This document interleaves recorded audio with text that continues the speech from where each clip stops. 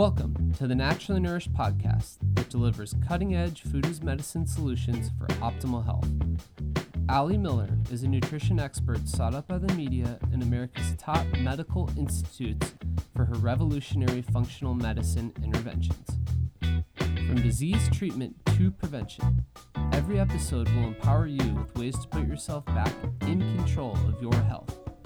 Please note, the topics discussed are for educational purposes only. Now welcome, integrative dietitians Ali Miller and her co-host Becky Yu. Welcome to the Naturally Nourished podcast. You are joining us for episode 269, where we are taking a deeper dive into CGMs or continuous glucose monitors with a guest, Kara Collier from NutriSense. In today's episode, we will be taking a detailed approach on the 4 pillars of blood sugar balance, how stress, diet, movement, and sleep impact your blood sugar, and where this might be hindering your wellness and weight loss goals.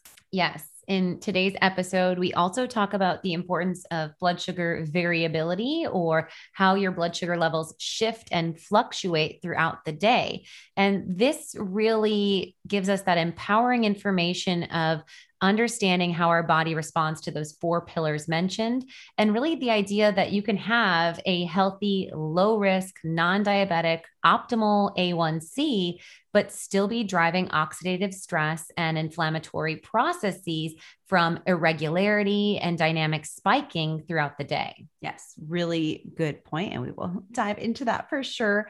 Episode 209 was the last time that we really talked about CGMs. So that was 60 episodes ago now. So I think there will be some new goodies over a year for sure.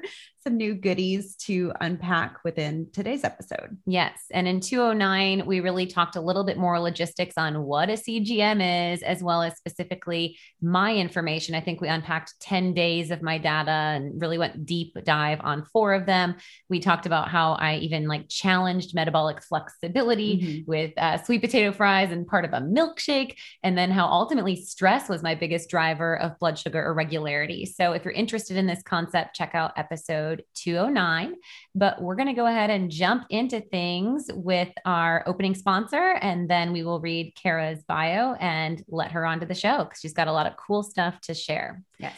Let's have a word from Fond, our opening sponsor. All right. So y'all know that we are big fans of Fond, and that's why we enjoy talking about them all of the time, because they're staples in each of our households as well. They are truly wellness, well-made, and they provide the powers of bone broth, providing important amino acids like L-glutamine to aid in gut integrity, healing that leaky gut, reducing allergens and sensitivities, while aiding in supporting a healthy, robust immune response. We also get compounds like glycine, which can aid in body fat metabolism, and also as an anxiolytic, as glycine can aid in GABA formation. So we have seen in individuals that will use bone broth therapeutically to even support blood sugar metabolism by aiding in that immune response, as well as less inflammatory food response, and in support for stress regulation. So Fond really takes things next level. They are super high quality, from the way that they cook to the way that they seal in their iconic glass jars. Everything is produced in stainless steel vats, no plastic in the process. They partner with local farmers for quality produce. They use organic chicken and grass-fed beef as their sourcing for their bones. And then they even take it next level by creating synergy of whole food ingredients that not only taste absolutely amazing, like a sous chef in a jar, but this also plays a big role in optimizing nutrient density and ingredients that play well together to really support best health outcomes. So go on over to fondbonebroth.com/AliMillerRD, or you can use the code AliMillerRD at checkout and you will save on your purchase. I highly suggest getting at least a couple 4-packs. And as we've discussed on our bone broth fasting episode, you can consume 3 to 4 jars in a day as a simple approach to bone broth fasting. And it's a great way to keep you on track through the holiday season and maybe offset some of those seasonal indulgences by resetting with a once a week bone broth fast. So you can go on over to fondbonebroth.com/AliMillerRD. All right, let's read Kara's bio and then we'll bring her on. Kara Collier is a registered dietitian, nutritionist, and certified nutrition support clinician with a background in clinical nutrition, nutrition technology, and entrepreneurship. After becoming frustrated with the traditional healthcare system, she helped start the company NutriSense, where she is now a co-founder and the director of nutrition. Kara is the leading authority on the use of continuous glucose monitoring, CGM technology, particularly in non-diabetics for the purposes of health optimization, disease prevention, and reversing metabolic dysfunction. Hey, Kara, welcome to the Naturally Nourished podcast. Hey, Allie, happy to be here. Awesome. Well, we are happy to have you on here. We recorded a CGM episode more than a year ago. And we have had so much fun playing with NutriSense CGMs in clinic with one-on-one patient care, as well as in our next level keto program. We've now done a couple rounds of that. And we do that in a fun kind of troubleshooting hot seat style where we let our participants share screenshots of their trends and troubleshoot. But we're really excited to hear from kind of an inside scoop on what NutriSense is up to and the types of problems that you help direct consumers troubleshoot. So I think it'll be a fun conversation. Yeah, absolutely. I'm looking forward to it. Awesome. So let's just kick off. We've given our perspective on this, but I would love to ask you, why use a CGM? Yeah, great question to start with. So I think first to understand why a CGM is so important for a wide audience and not just the traditional use case in diabetics, we first have to understand why glucose is important for everyone to pay attention to. I'm sure your audience is particularly aware of this, but for many people, when they're thinking about tracking or monitoring glucose, they're just thinking about whether they have diabetes or not. And it's so much more than that. I always describe glucose as a vital sign. So just like heart rate or blood pressure, it fluctuates throughout the day, depending on what you're eating, how much you're moving, how much you might not be moving, sleep quality, quantity, stress levels. And so it's kind of like this metabolic parameter where for once, when you're really tracking glucose in and out, you're kind of pulling the curtain back and seeing how the metabolic system is running. So kind of this cellular engine we have, and it either can be powerfully transformative and help us feel our best, fuel our energy, or it could be degenerative, right? And it can really slow us down and cause a bunch of downstream effects, all the way from energy levels, inflammation, aging, to then the more commonly related chronic conditions like diabetes, hypertension, cardiovascular disease, all of those different glucose-related or metabolic health-related chronic conditions. So if you understand how important glucose is as a metric, then CGM is kind of the next step up, where just like it sounds, it's measuring your glucose continuously. So rather than maybe annual labs that you get from a physician or you're ordering, or maybe daily finger pricks that you might be checking, you're getting this kind of movie view of your glucose levels. And this helps us to understand the true patterns that our glucose is having. It's not just kind of a snapshot here and there, but it is a movie of what's happening. And this helps us to understand information you just really wouldn't be able to know unless you're getting that nature of continuous data. So what's happening while you're sleeping? What is the exact glucose curve after a meal? Not just kind of maybe if you checked it an hour, 2 hours after, you might miss the peak value or the shape of that glucose curve, kind of the nuances of fasted glucose, as I'm sure you have both experienced. One morning you could have a high fasted glucose, but it could be kind of a one-off where you got a poor night of sleep, or you're really stressed out, or you ate really late the night before. But seeing kind of those overall trends, it's just much easier to pick up that information when you're getting that continuous snapshot. And then you're not able to kind of hide from what's happening or miss it, whether it's intentional or not. Yes. You're really getting that full insight. We always say that. And it's kind of like one of those conversations of, again, empowerment, because we've seen on both ends of the spectrum. One, it's not like a food diary because you can't omit any information. It's watching all of the time. And of course, entering your food in makes more valuable data, but you are getting that ongoing surveillance or accountability in that sense. But also on the other end of the spectrum, we also tell people, and often many see, especially those that have been doing some form of nutritional ketosis and are pretty metabolically flexible, that a lot of them have a lot more carbohydrate threshold or tolerance than they perceive, and so it can also liberate you versus be something that's just going to be surveying you and restricting you or taking something else away. Absolutely, 100%. Most people come to us and they're like, well, I'm a little nervous, or I was hesitant to try this because I don't want to have to remove all my favorite foods. And a lot of time it's the opposite. It's, oh, I do have some space for these things I love and I enjoy, or there is more flexibility than I thought. I don't have to be strict keto 100% of the time. So yeah, I've seen the same exact thing where it can be two extremes. Sometimes we do have to cut back a little bit and find a more happy medium of where your carbohydrate threshold is. But a lot of times we're allowing more liberal diets than somebody might have anticipated, which can be really freeing for people. Totally. And that was Allie and I's experience for sure wearing it, but we noted more metabolic flexibility. And even within that, some nuance, I think, of the carbohydrate choices that work best for your body. So like rice and sweet potatoes for me worked really well, whereas coconut water was like an off the charts glucose spike where I'm like, that might be a food sensitivity actually. Yeah. Have you seen any trends of that, of inflammatory foods? I've seen the same with apples for one individual, and then they ended up having, an MRT high inflammatory response to that ingredient. Do you see blood sugar trends with inflammation and food sensitivity, or even inflammatory response in the sense of allergy in foods? Absolutely. Yeah. We've seen something similar. It was one of my first clients. I always remember because we were just like racking our brains of what could be happening, because he was having a glucose response, nothing huge, but still, 20-point jump from macadamia nuts, which is, like the iconic keto nut.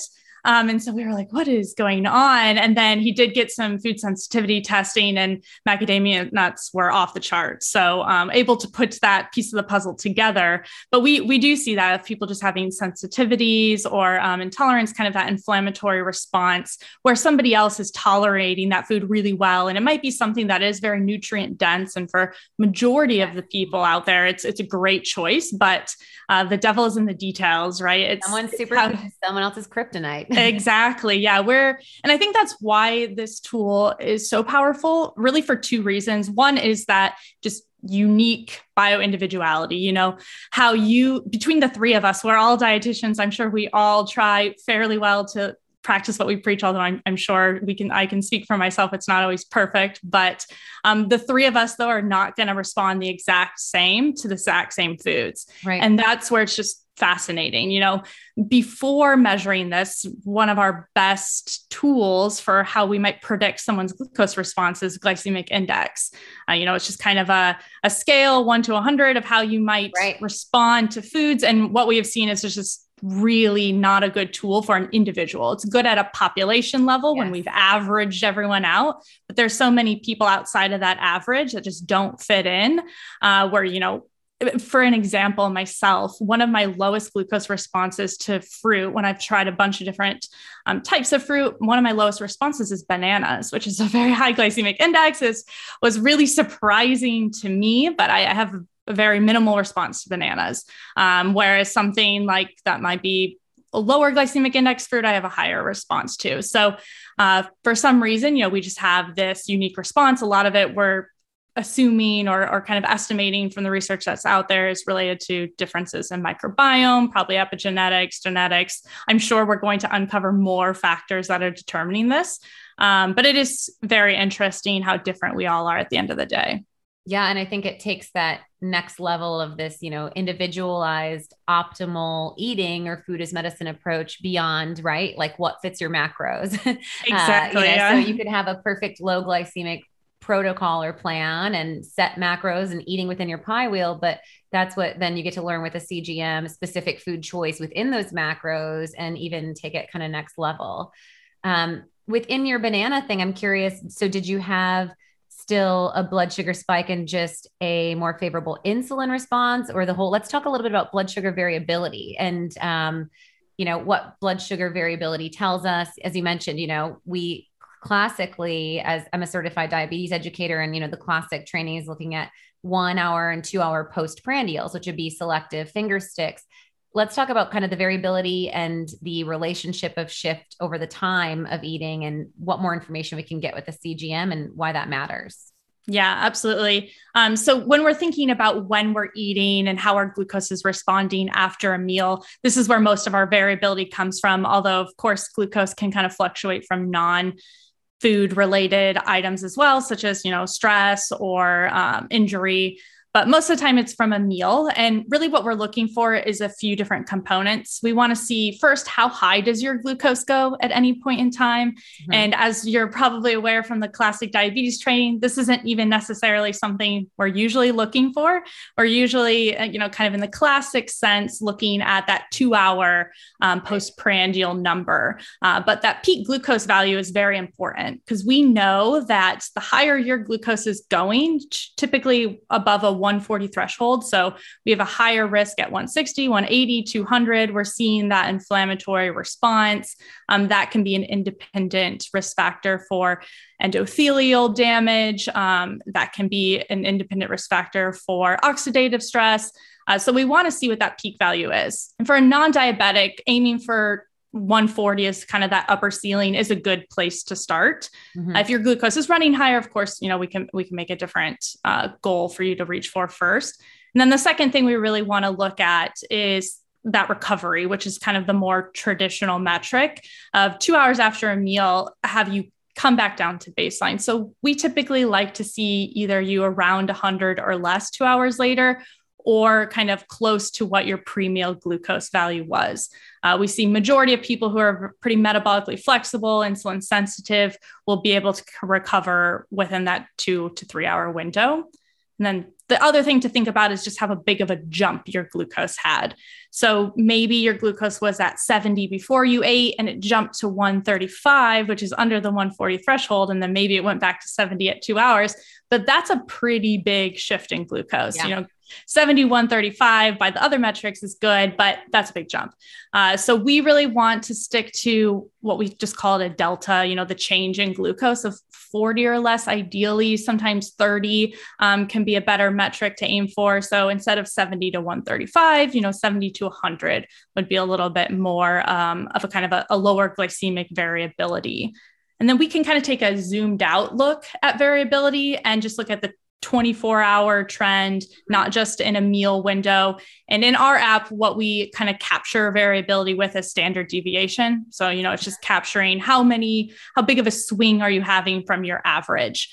And what we know from the diabetes literature is that a high glycemic variability, a lot of swings, can actually create more oxidative stress and inflammation than just sustained high glucose levels, which is really interesting. So even if it's coming from food or maybe variability for other purposes, we want to keep it within a semi-tight range. So standard deviation in our app, we're looking for 14 or less. That's a good metric for a non-diabetic to reach for.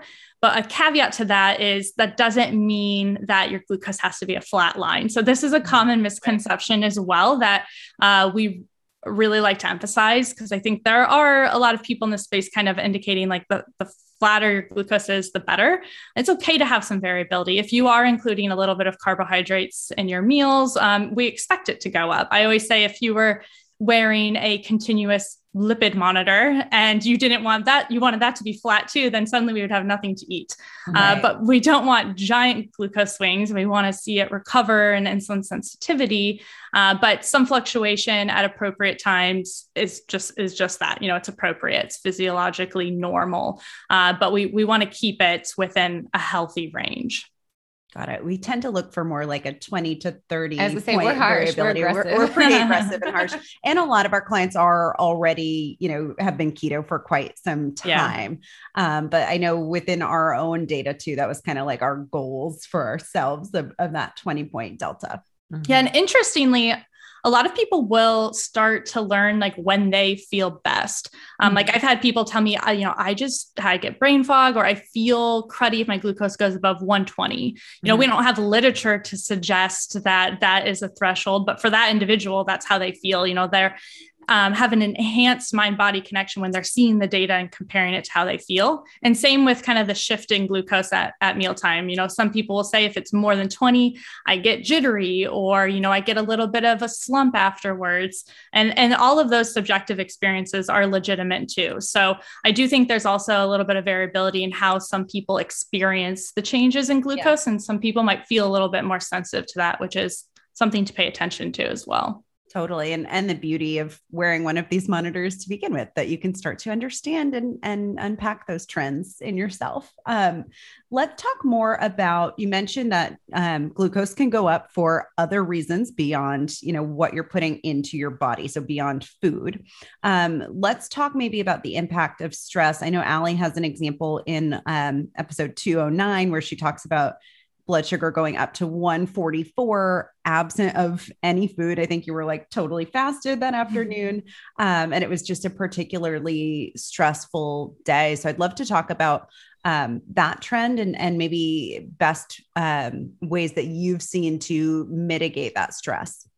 Yeah, absolutely. And we always say that there are 4 core pillars of good glucose management. There are a lot of other factors that can affect glucose, but there are 4 big ones: nutrition, physical activity, stress, and sleep. So all of these are equally important, and they're going to have just as much of a pronounced effect as the others. So a lot of people just think about food. They're like, how many carbohydrates am I going to eat? The sugar.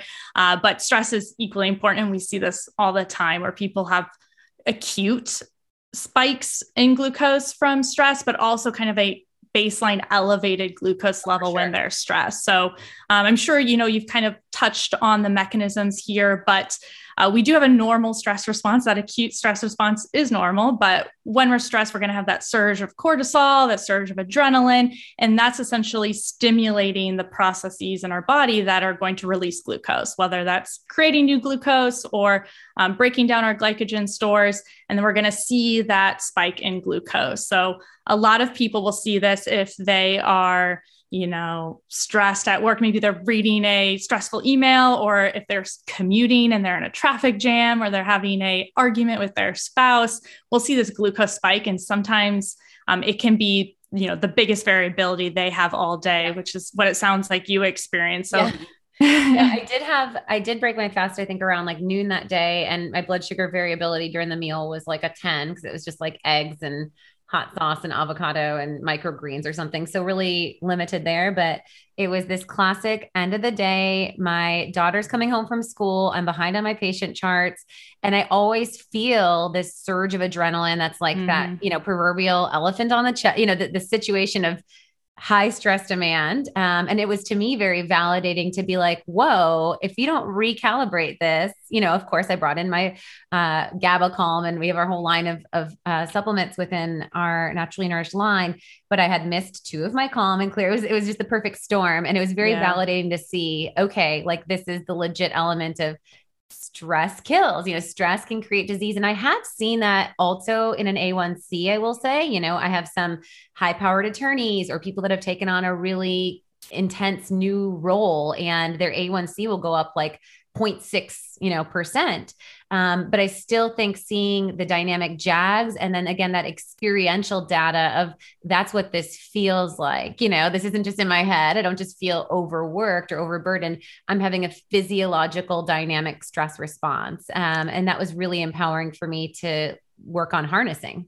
Absolutely. Yeah. And what we commonly see is that for a lot of people, the stress response is either really hard to quantify. So it's easy to, brush it under the rug, like you're mentioning, or you're so stressed all the time that normal feels normal. And so being able to put some data to that has been a really eye-opening experience for a lot of people. They're like, oh, I've heard that maybe stress is an issue, or maybe I should do a little bit more relaxation, but it's not that big of a deal. I eat really well. I exercise all the time. And then they see these giant glucose spikes, not just once, but every day, maybe at their noon meeting or twice a day during their commute. And they're realizing what impact this is having on their health. And it's a wake up moment for a lot of people of, oh, this is real. This is what this feels like. And again, that mind body connection helps put those pieces of the puzzle together of realizing how important it is and what an effect it truly is having on their body. So it can be really helpful to put data to that. And especially if anyone's wearing any additional trackers, it's like two pieces of data together makes it even harder to ignore. Like if you're doing an HRV tracker or even heart rate, putting those together can really help people do something about it. There's also the chronic stress piece where maybe it's not something like an acute moment where you're feeling that stress, but more kind of a baseline hum. And for a lot of people, we'll see this show up in their overnight glucose values, which is typically not something you're getting to see unless you're wearing a CGM. So for many people, this is new information. Usually, you're sleeping during that time and hopefully not checking your glucose with a glucose meter in the middle of the night. So we'll see these higher values while people are sleeping and sometimes creep into the morning and lead to those higher fasted glucose values. And that's just that chronic stress response. Your liver is pumping out glucose because it thinks it needs energy for whatever you're stressed about. Yep. Yeah. But we don't actually have, the demands that our body thinks it needs. We don't need that energy. It's a different type of stressor, our modern day life. And so that's the other thing we'll see often is if your diet is relatively nutrient dense, really carb controlled, and we're seeing those high baseline values, it's usually stress. Yes. And so I do want to just unpack a little bit more here. Two things I want to share that I haven't shared since, I believe the last time, since we've done our last CGM episode. One trend I've seen that's pretty marked is when individuals take time for prayer, Bible study, meditation, introspective breath work, that I have seen blood sugar levels actually not just preventing from spiking, but appreciable reductions, like, 10, 15 points of a blood sugar reduction, just like we would see with walking outside after a dinner type thing. So I thought that was really powerful to see, again, this mental, emotional, physiological on the opposite, right? Where the stress drives it up, but also the prayer, meditation, gratitude, mindfulness, vasovagal support with breath work can bring it down. And then I also saw really cool, during like peak pandemic time, an individual client of mine that lives alone, doesn't have pets. So not a lot of like oxytocin and touch and connection. And the one time the blood sugar levels looked the best was during a dance class. And it wasn't a dance class that had a lot of physical activity. I attributed it, and I'm nerdy in the world of anxiety with, my work and such, but I attributed it to, that's when this individual was touching another human being. And I was like, whoa, like that's an oxytocin blood sugar reduction.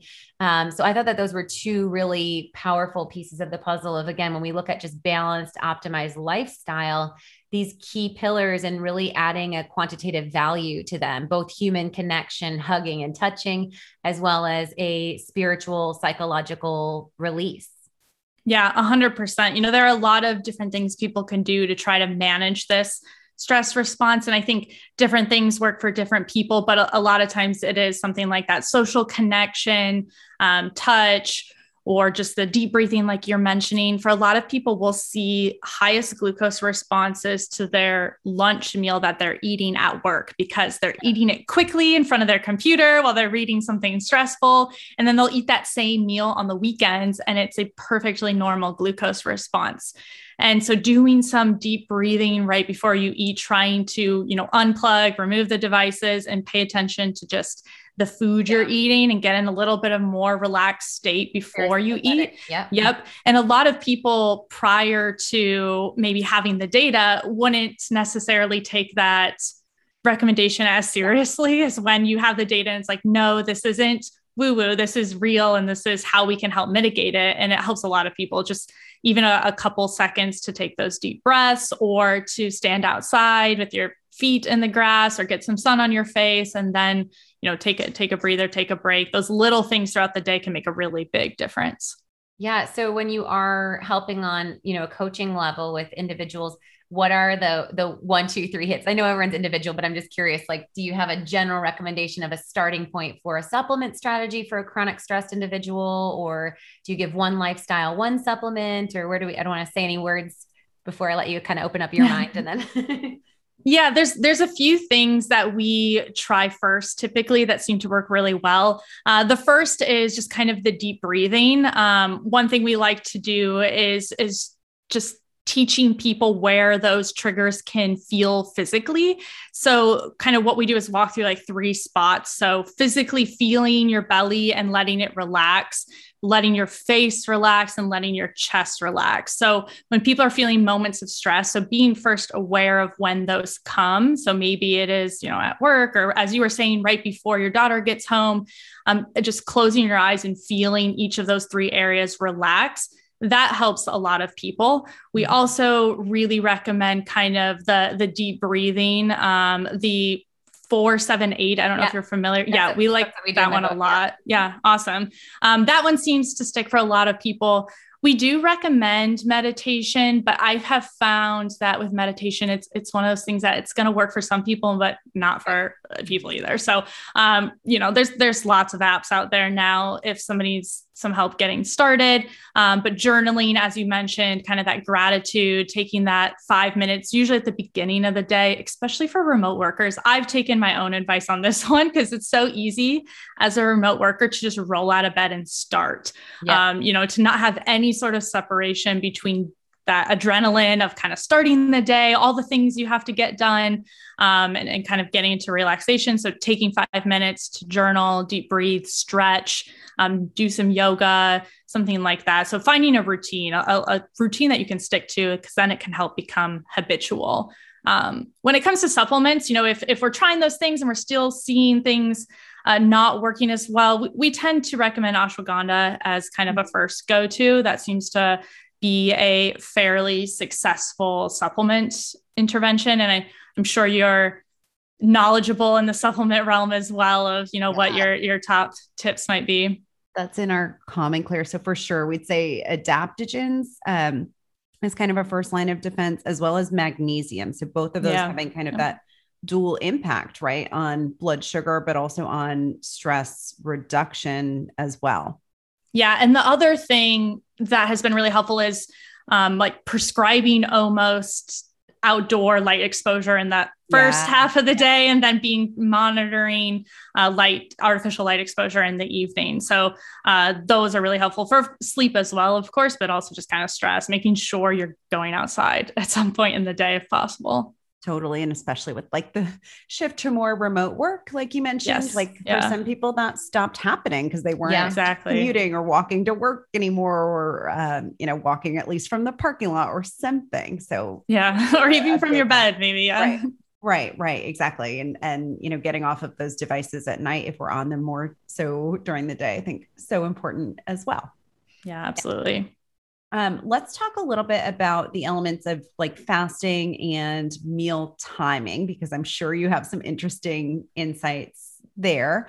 What have you learned just about like typical eating patterns and anything that's been surprising as you're evaluating clients, or, made any shifts that seem counterintuitive, told them to fast less, fast more?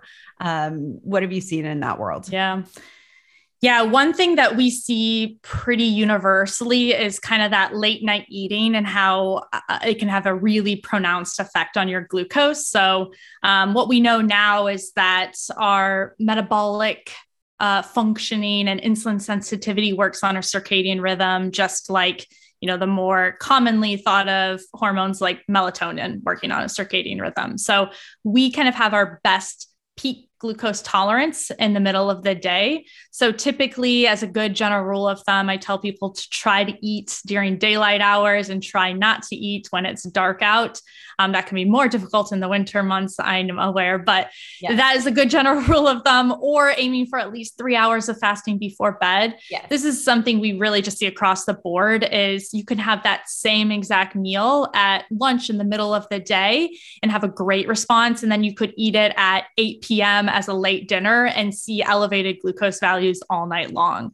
So we're just not as primed to be metabolizing food, breaking this down, having insulin sensitivity later in the night. And we see this especially pronounced in our shift workers. So we work with a lot of nurses, a lot of MDs that are working in the middle of the night, and they'll have their biggest meal at 3 a.m. and it will be a very dramatic and prolonged glucose response. And then on their off day, they might eat that same exact thing, and it's totally normal, healthy response. So really being mindful of kind of avoiding that late night snacking, late night meals, if possible.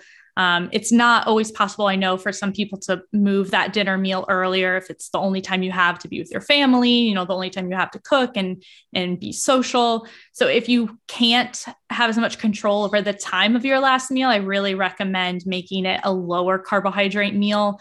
And if possible, kind of a smaller meal in general, maybe making the meal you have earlier in the day a little bit bigger, and that evening meal a little bit smaller, if possible, if you're kind of stuck with a 8 p.m. dinner window. So that's one big one. The other is grazing. I think that we all know grazing and snacking and the food bites here and there is not good for us, but again, it's helpful to see that with data, kind of that little bite here, little bite there throughout the day for people. It might not cause a dramatic glucose spike, but you're never really getting back into that fasted glucose range, which is then going to cause that 24-hour average to be high, because just kind of floating up there in maybe the low hundreds all day with the grazing type of eating pattern. And then the other thing I would say that was really surprising was just the differences in glucose response we saw with kind of the longer fasting style. So maybe OMAD, 1 meal a day, between men and women. So this kind of ties back into the potential stress response again. But something we saw over and over was that men might be able to eat that 1 meal a day and have really good glucose responses. But for the majority of people, women tend to have not as good of a response to that type of eating pattern. Especially the healthier a female is, the leaner they are, the more they're doing all these. Yes, which is usually the type of female we're seeing doing the OMAD, is the one who's already doing the sauna and the HIIT exercise. They're doing all these other things. Yeah. And then they're adding in the 1 meal a day, and maybe they might even be keto. They're not even doing carbohydrates, but we're seeing that really high and prolonged glucose response, poor recovery, high values into the night, which is then impairing sleep quality. So we were seeing a gender difference with those kind of longer fasting windows, those daily fasting windows. So, for some women, most women actually, doing at least kind of 2 meals a day, breaking that up can be really helpful.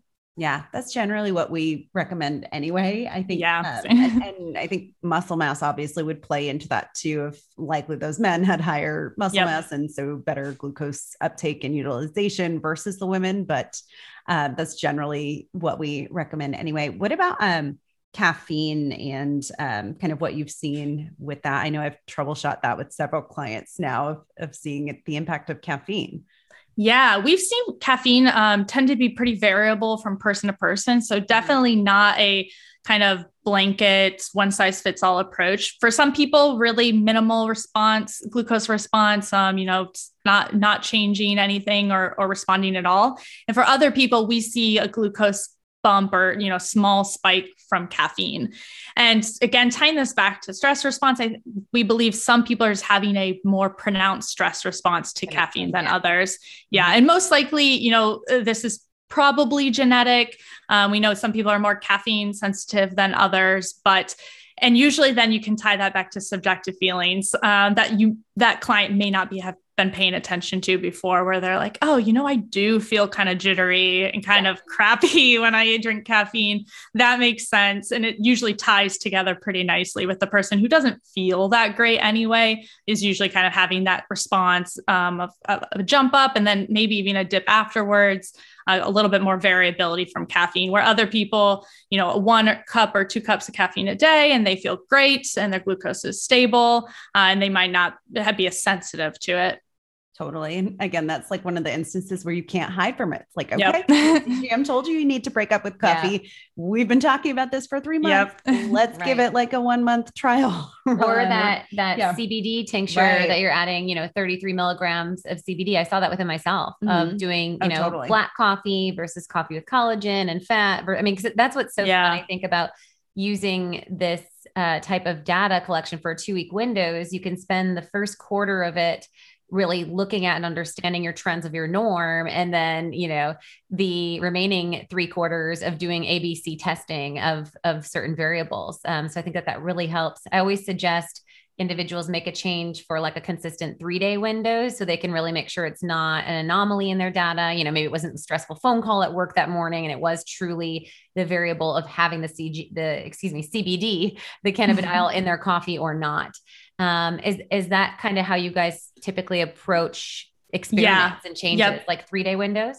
Yeah, absolutely. That's what we would recommend, is at least repeating it one more time. I like the idea of 3-2 just to really verify, or else there can be a lot of other moving pieces and you don't want to kind of extrapolate the wrong insights. So at least repeating things once, twice is helpful. And we really recommend first, starting with kind of your regular routine, see what that looks like, and then start the experiments, tweaking, making some changes. Because just like you mentioned, again, the devil is in the details.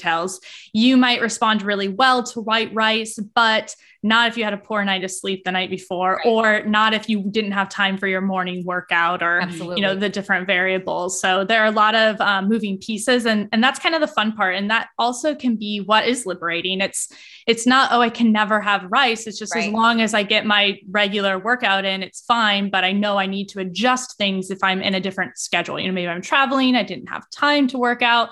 I'm going to change the way I'm eating in response to that. And I know it's working because I have this kind of data to back it up, rather than, a lot of times we're guessing a little bit, like, I think this is better. And it helps people with behavior change of sticking to it. If you're like, yep, I knew this worked and now I will stick to this, I'll do it again.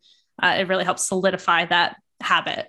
Yes. We see that, especially with supplements, which is really empowering, using berberine prior to a meal and seeing the variability there, or again, using our GABA Calm or Calm and Clear, which not just has the ashwagandha, but also has phosphatidylserine, which mitigates cortisol expression. And so I think valuing with quantitative information is really key. And then tapping into what that feels like, because you're not going to wear a CGM all the time. And so, being able to make realistic new patterns, and then you can always reassess those down the line and confirm that that's still appropriate for you. Exactly. Yep. Mm-hmm. All right. So we're going to take a break for our sponsor, which interestingly enough, maybe not so interestingly enough for all you listeners, is NutriSense. So I just want to share some specific information about logistics of purchasing a CGM and where you can do so. And then we'll get back into some questions. We're going to cover alcohol and a whole lot more. So as y'all have learned in today's episode already, a continuous glucose monitor, or CGM, provides you with real-time glucose data, and each sensor lasts 14 days. NutriSense is unique in the sense that they provide you direct to consumer access to a CGM without a prescription from your practitioner or your medical provider.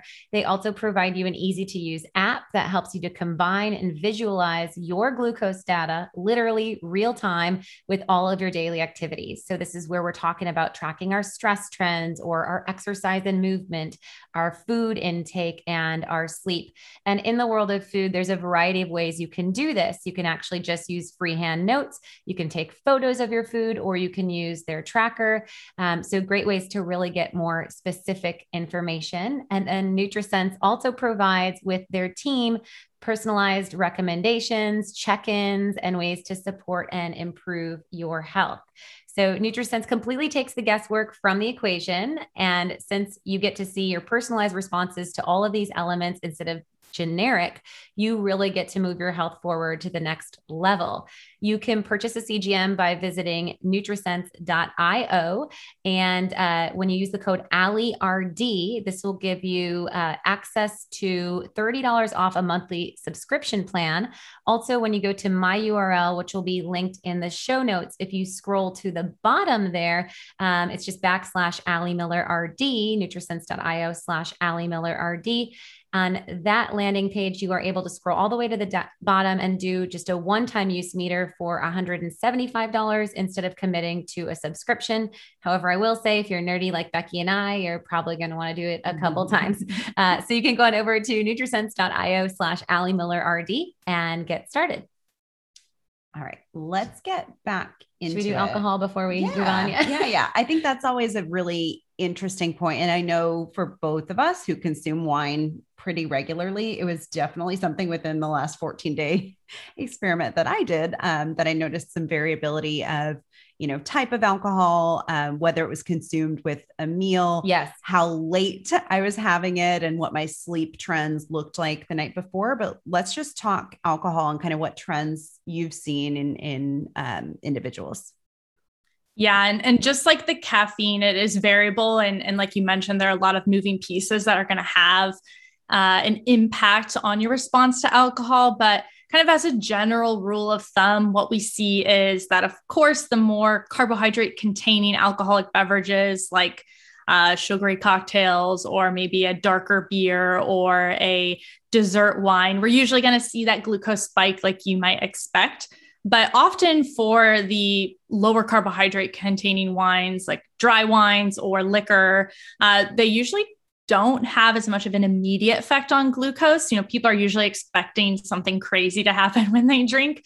Right. And a lot of times we see kind of stable glucose values in the moment and maybe even a glucose dip.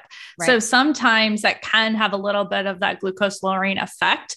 And then for many people, we might even see a more pronounced dip later. So a couple hours later, sometimes in the middle of the night, if you're sleeping. Really, this is just because the body is going to prioritize breaking down that alcohol over basically everything else, right?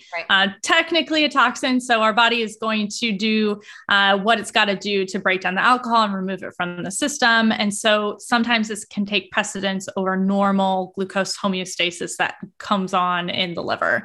So for some people, maybe 2 or 3 drinks, and they might see a more pronounced dip while they're sleeping, and it might even wake them up. For a lot of people, we see this non-diabetic nocturnal hypoglycemia from too much alcohol. And another thing that can happen, usually if you're tipping the balance of maybe 1 too many drinks, is that often we'll see higher glucose values the next day. There is research to suggest that this is likely due to just kind of that impairment in the normal liver glucose homeostasis. And so the next day we might be a little bit less insulin sensitive. So sometimes people will see a higher baseline value the following day, and then higher glucose responses to their normal go-to meals.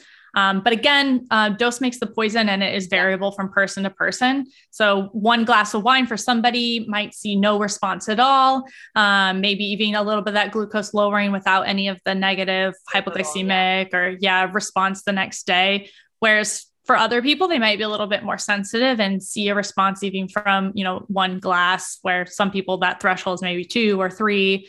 And of course, quality is going to matter too. Yeah. And it's so funny. It's like almost opening the same Pandora's lid of nuances of food choice. Yep. Because of microbiome, because of genetic variability, we can see individuals that are getting that hypoglycemic dip that's quite aggressive, where they're waking up with the sweats and, kind of shaky, anxious as well. And then there's a refractory blood sugar surge, again, probably dually impacted by that adrenaline epinephrine response, and cortisol playing a role there, as well as their body's, actual blood sugar response. And for some, I've seen like champagne in individuals that have candidiasis or candida overgrowth or yeast intolerance. And then they eat something or drink something that's higher yeasty, and they get a much more dynamic blood sugar spike than the quantity of drinks or said amount of alcohol. And it might be more about the type of beverage itself.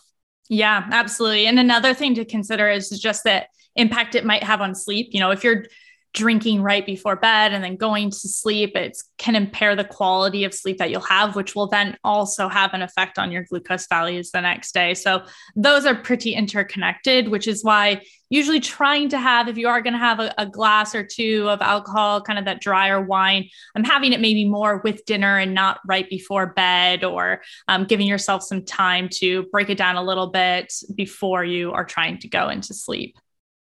Yeah, totally. So lots to consider there.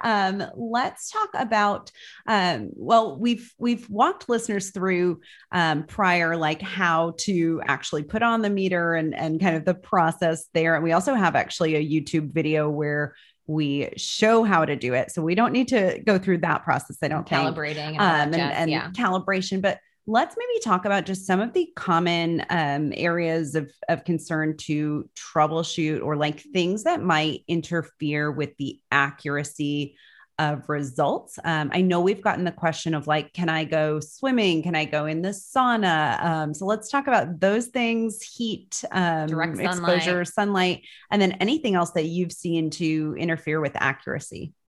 Yeah. So we get the question that you mentioned often about swimming, sauna, even showering, working out. So all of those things, you can do all of those normal activities with the sensor on, especially kind of the day-to-day activities. So showering, working out, all of that is perfectly fine. It will stay on there. You know, it has that kind of adhesive sticker, and it's pretty resilient. And so you can do those normal activities. With swimming, we do provide a bandage. So it's just kind of like a cover to put over it. And if you do have that bandage on, you can swim for up to 30 minutes and it'll be okay. So for some people, you know, we've had some triathlon athletes who are swimming for 4 hours a day in open water, and that might not work so well. So if you're doing a lot of long swimming, probably want to time it wear it in a time that you're not doing as much swimming. With sauna, it should be fine, should stay on perfectly well, even through all the sweating and the high temperatures. But that really extreme high temperature can cause a glucose spike. And there's kind of twofold reason for that. And this can also go for really hot temperatures outside in general, if you're outside for a prolonged period of time. One is just that the sensor has kind of operational temperatures that it works best at. So really high heat, it might not work as well during that moment, but it won't break the device. So once you get back into normal temperature, it's going to work perfectly fine again. And the other is we do see, you know, there's research done of measuring glucose values while in a sauna, and our glucose does increase a little bit. And again, this isn't a bad thing. This is mostly due to just kind of fluid distribution, a little bit of dehydration. And that kind of, it's almost like a workout, right? Our glucose does rise sometime during exercise, especially if it's more intense. And this isn't necessarily a bad thing, but we do know that glucose rises a little bit in sauna. And so there's kind of the compound effect there of the temperature and the actual physiological response that's occurring. Another thing that we get asked about often is kind of cold therapy. Yeah. And all of that is perfectly okay as well. Same thing as the sauna or the hot temperatures. If it might be outside of the operational temperature range, and you might see either no glucose data during that or a weird response, but it will function just as normal once you're kind of back into a normal temperature range. Yeah. I know I had my daughter at farm camp in Texas. And so it was like literally 101, you know, outside, and I was in pretty direct sunlight. And so it was reading high, and I just took a finger stick to like verify, like, I've told clients, I'm like, it's kind of like when your cell phone overheats, if it's like literally baking in the sun when you're poolside. Yeah, exactly. You have to like put it in the shade. So you kind of have to put your body in the shade, let everything mellow out. And I think just using a finger stick to troubleshoot those little nuances is the best way to confirm. And then you could just make a data point and make a note, like was outside, you know, not a technical trend that and I haven't had anyone calibrate for that, because exactly the meter seems to, once you're even 15 minutes in the air conditioning and you take another finger stick, it's right in alignment with what your CGM is saying, but there's just those short-term kind of overheating function things. Exactly. And the one other thing that will cause kind of what we call a false spike is high dose vitamin C supplements.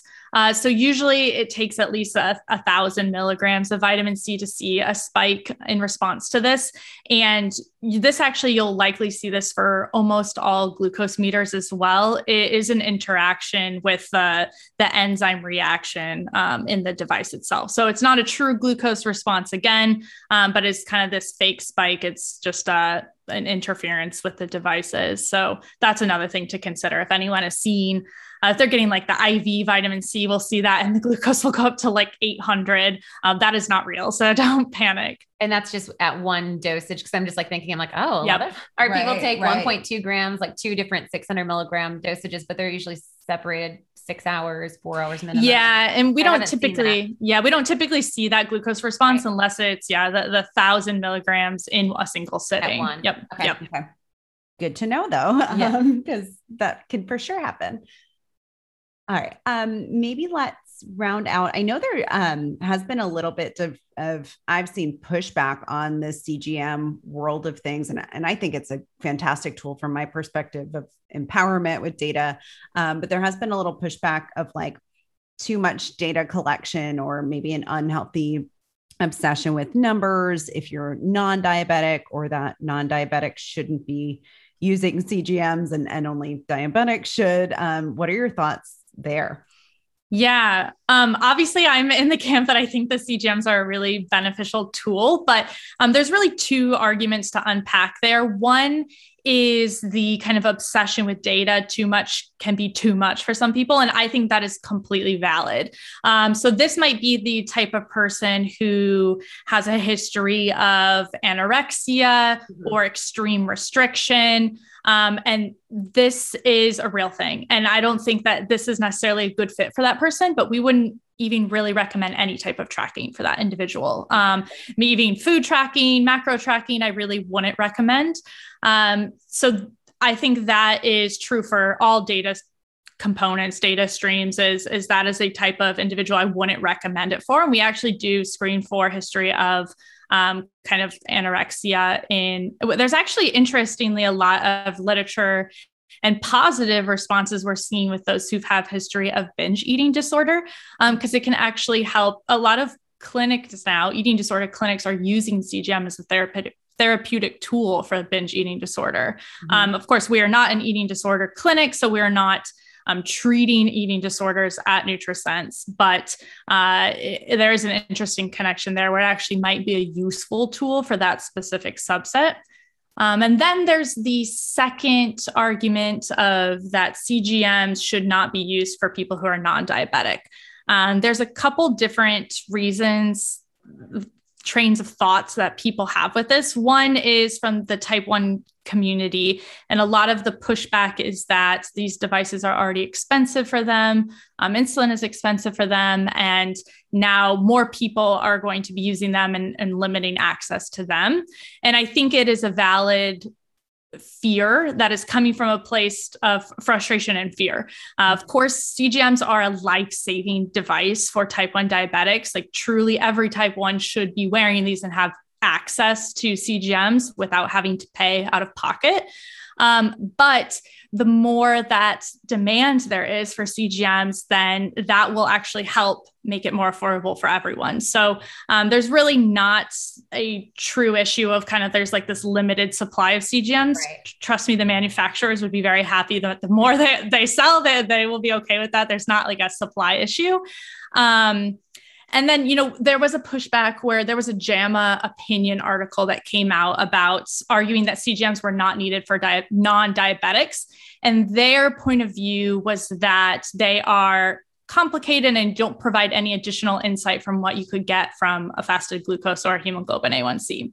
And it sounds like you guys have used it with clients, so you probably know that's not necessarily true. Just like we mentioned, the 2 extreme examples of one where somebody has a normal A1C and normal fasting glucose and abnormal CGM values. So, daily excursions up to 200 sometimes, really high glycemic variability, but it's not yet crossed the threshold into pre-diabetic levels on the traditional markers. Right. And then I also see the other example that we mentioned where maybe somebody is fearful of carbohydrates, are very restrictive. They have a poor relationship with food. And this becomes a more liberating device for them to have this information. So I really think that first step is, awareness. You need to have the right tools and right information to know where to focus. And I don't believe that the tools we have of just an A1C or a fasting glucose gives us enough true information to be able to make some of these nuanced decisions. So that's one of the main reasons. And the other I would just say is that prevention is always better than treatment. The earlier we can become aware of yellow flags before they become red flags, the better.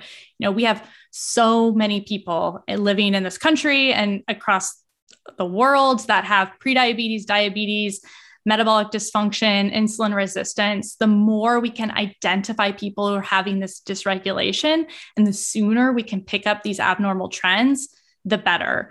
So the more I get frustrated with this JAMA opinion article, because I feel like it's one step forward, two steps back, where we're like, okay, people are starting to become aware that if I tackle these things earlier, it's better. And then they're saying, no, you just need to check your A1C once a year and that's it. We see so many people who come to us, and I'm sure you experience this as well, where, they're like, oh, I just got an A1C that's pre-diabetic and my doctor told me to eat better and watch it and we'll check it next year. And that's all they got, and it's like brushed off like it's not important. And they're like, and I was doing some research and I really actually want to do something about this. And, and that's exactly the people that we want to help. We need a good foundation of good metabolic health if we want to have a healthy society. So I believe this is a tool that can help achieve some of those goals. And again, just like we mentioned, everyone has unique responses. It's really hard to know that level of personalization without the right data. And finally, as we have already mentioned, it really drives behavior change. We can tell people what to do until we're blue in the face, but unless they feel motivated to do it and they see it's working, they see it's important, if they don't actually do it, then we haven't gotten anywhere. We're not making real change. And any sort of tool that helps reinforce and drive those healthy habits we know are important, but sometimes are easy to let slip, is a win across the board, whether you're diabetic or non-diabetic. Totally. And I mean, our audience and our clients are always looking at optimize and thrive, not survive. And inarguably, there is harm to elevated glucose levels. As we talked, you mentioned oxidative stress impact and, damage to our vessels and so much more. And so we don't want to just overshadow someone that has a 5.2 A1C and say all is well, when we know that we could help them take it next level in their experiential health as well as their physiological health. So we find it to be a really powerful tool for that reason. So I think always important to get the information as long as you have a good team to help you interpret it and you feel empowered by it versus frustrated and confused and overwhelmed. But, I mean, JAMA also says all foods fit in some opinion pieces. So we would totally have issues with that too. Like, I'm sorry, no one should be eating chemical shitstorms of Pepsi and Cheetos. I don't care. Yep. So, there's all that. There's always those ends of the spectrum. Yeah. Exactly. And that's also part of the reason that we do include dietitians on staff to help people, because we do know, the data can be overwhelming. There's a lot of moving variables. There's a lot of things to consider. And we don't want people walking away with the wrong takeaways, or B, thinking that they need to have this flat glucose line. They have to remove everything. They need to be perfect. So I really believe in that perfect melding of human expertise and data as that sweet spot. And I think you need both. Yes, I love that. And let's close out. Maybe this has been an awesome conversation. We could talk to you for ages, I'm sure, but let's close out with just what support people can expect to have along the way, and anything else you want to tell them about the process of purchasing their meter, or anything else that you want our listeners to know. Yeah. And even some of my clients were with everything with medical freedom right now. We're like, oh, wait, so I have to scan in my driver's license. So maybe let's just talk through like the logistic elements of like, okay, you go to the URL /AllieMillerRD, you purchase the meter, and what happens? Yep. Yeah. So this is considered a medical device in the United States, which is another, frustrating component, is that people who want this historically have had a really hard time getting it because you need a prescription. So we take care of all of that headache, all of that legwork for people. All you have to do is sign up on our website through the, your URL, as you mentioned, pick the plan you want. They really just differ of how long you want to do it for. We have a month to month, no commitment option, but you could also commit for longer and it'll be cheaper if you have some work to do, or maybe you have prediabetes or PCOS or something where you need to lower your glucose. So you'll pick your plan, and then to sign up, you just fill out a quick health questionnaire, and you do need to scan in your driver's license. And this is just to send to our physician network, and they will write a prescription so we can get this device, and then we'll ship it to your door. So you don't have to go anywhere, do anything. It will come to you, and then you can just put the devices on at home. As you mentioned, it's really easy, painless to put them on. And then you just use our phone app to see the data, chat with your dietitian, scan the CGM. All of that comes from the app that we have. And then every 14 days, the devices expire and you just peel it off like a Band-Aid, toss it in the trash and put on the next one if you have another one. And as regards to the support of what to expect. So they are all registered dietitians on staff, and they have all been trained under me. So they are not necessarily following the traditional dietetics guidelines. So no fear, they're not going to tell you to follow the MyPlate recommendations. Just eat more carbs. Yeah. Keep your insulin dose where it is and eat more carbs. Yep. Recommendation. Yes. Yeah. Just do that sliding scale and you'll be okay.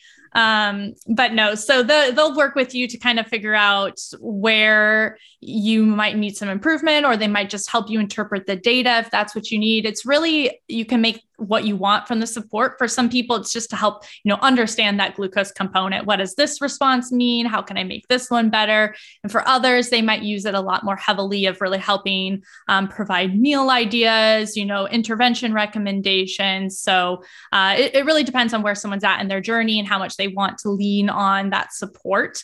But it is there for whoever might need it. And we'll also reach out proactively to check in, kind of point out some trends we're seeing in the data to just make sure that we're all kind of on the same page and things are being understood. Yeah, I've seen really thorough email summaries that my clients will forward to me that they get from your team, which is super helpful. And then for listeners, if you aren't an active client of the Naturally Nourished Clinic, you want to add some functional medicine layers into that, or really want to tweak supplement adjustments and such, that's something that you could always do, like a 3-pack of 20 minutes with Becky, and do that more like Q&A style. Upload. What we generally do in our clinic is we have you just dump your screenshots of your line graphs into like a Google Doc or a running email. And then we can kind of unpack that with you and troubleshoot or address with, how many milligrams of berberine, or again, what are we working for as our stress strategy, and so much. So it can definitely be paired beyond the logistic understanding if you wanted to take that next level. Awesome. Okay. Well, thank you so much for joining us, Kara. We will put absolutely the links in the show notes. And I think that this is a really important conversation to have, and such a powerful tool for all of our listeners to have access to. So thank you for all of the great work that you're doing over with NutriSense. Yeah, absolutely. It was a pleasure speaking with you both. Thank you for listening to the Naturally Nourished podcast. Visit our blog at AllieMillerRD.com for recipes, wellness tips, and food as medicine meal plans. Connect with Allie and Becky at AllieMillerRD on Instagram, Twitter, and Facebook. Until next time, stay nourished and be well.